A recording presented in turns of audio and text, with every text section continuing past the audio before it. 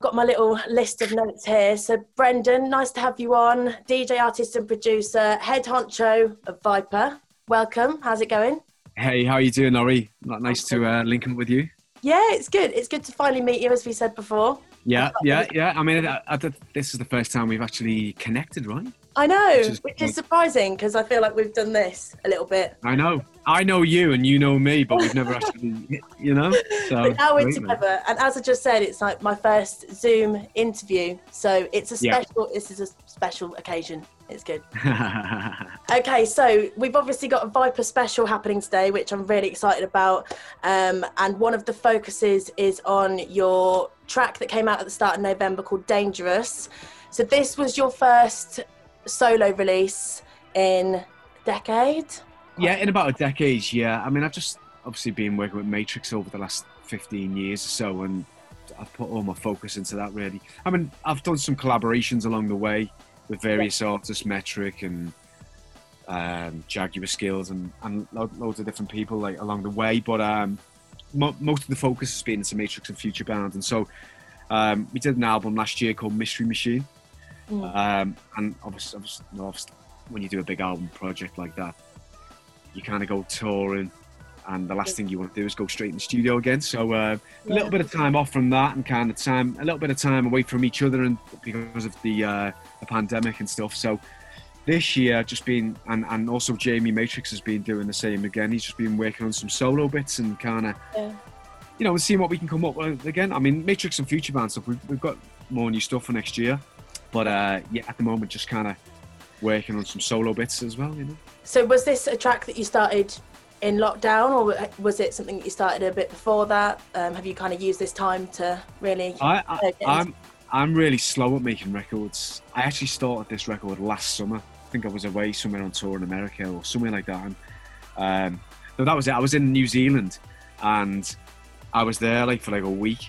And during the week, I just locked myself away looking at these epic mountain backdrop and out my hotel window, but on the laptop making tracks. And this was actually one of the records that I actually started just getting some embryonic ideas towards. Yeah, that's interesting that you called it Dangerous then. Was it from beautiful scenic views? But where did the name come from?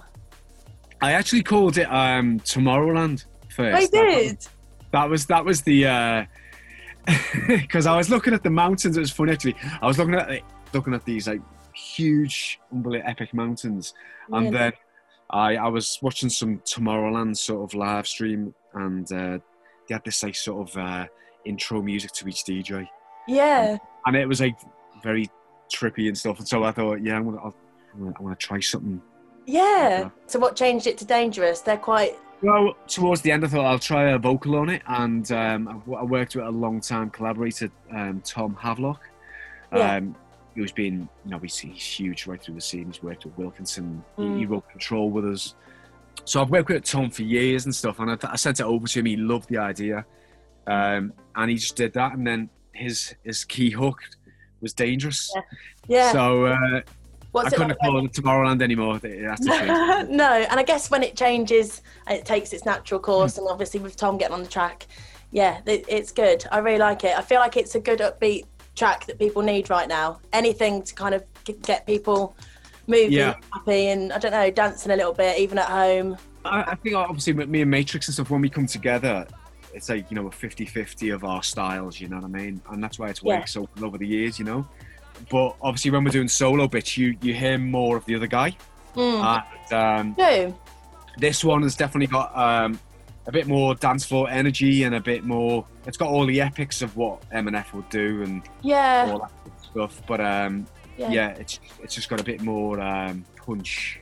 Yeah, bite. It has. And that's what I was going for. That's more me, when I DJ, that's kind of what I get off on, man. That's me too. In fact, I'm a massive Jump Up fan. Oh yeah. Brilliant. Massive. Old school Jump Up clips. Who's your favourites? Well, Hazard has always been my favourite DJ. Love you, Hazard. And I love it how surprised people are. Everyone's like, "What? You like Jump Up?" I love. Do you know what? I love Jump Up myself. I mean, it's not something that I'm known for or what I play, but I totally respect that side of the scene. I mean, you have people like DJ Fantasy and Yeah. and all these legends All the MCs and stuff, yeah. they've been like the foundations in the scene for years, and you know, the DJ hypes and all that, and they're still going strong, and the passion for it, and they're still trying to carve new foundations for future producers and new people, you know, and those guys, man. Yeah, So it's just really raw. I love the vibe, so I'm looking forward to getting to, well, any rave, but good scatty jump up rave when this is over. I think it was line, isn't it, scatty? That's it, you like shouting scatty. Yeah, I do, don't I? So back to your music then. Yeah. So you've obviously done this. Is there anything else that we can expect from you soon, or are you working on other tracks that might come out in 2 years' time off the back of No, absolutely loads more coming up now, because I've just done a remix with Matrix for an act in America called Slander and William Black. They've done a track called Back to You, which they're supposed to remix. So we did that, and the reaction to that, it's been, a lot of people are really liking it, which is nice to see. Yeah. So that'll be the last production of 2020. Yeah. Let's get this horrible year out of the way, right? And then start of 2021, I've got a remix I've done for Murdoch, which is in January. A remix I'm doing for Coven. I've got a new single with Matrix as well, which is coming. You've got a lot going on. Yeah, there is, yeah. So for people listening that might not know much about Viper, can you give me like a little bite-sized history of Viper, how it started? Tell me a bit about it. Yeah. I mean, it was around about the early 2000s, and I had been working on a load of different tracks. Like, the scene was very jump up or very liquid, and I wanted to be somewhere in between. I just had this vision one day, and I was like, I've always wanted to do a label. Is this the moment that I need to kind of stand tall and kind of go, I want to keep these music, and like everyone's playing these tracks, and I'm going to launch a label now. I actually just went, I'm going to start the label. Yeah.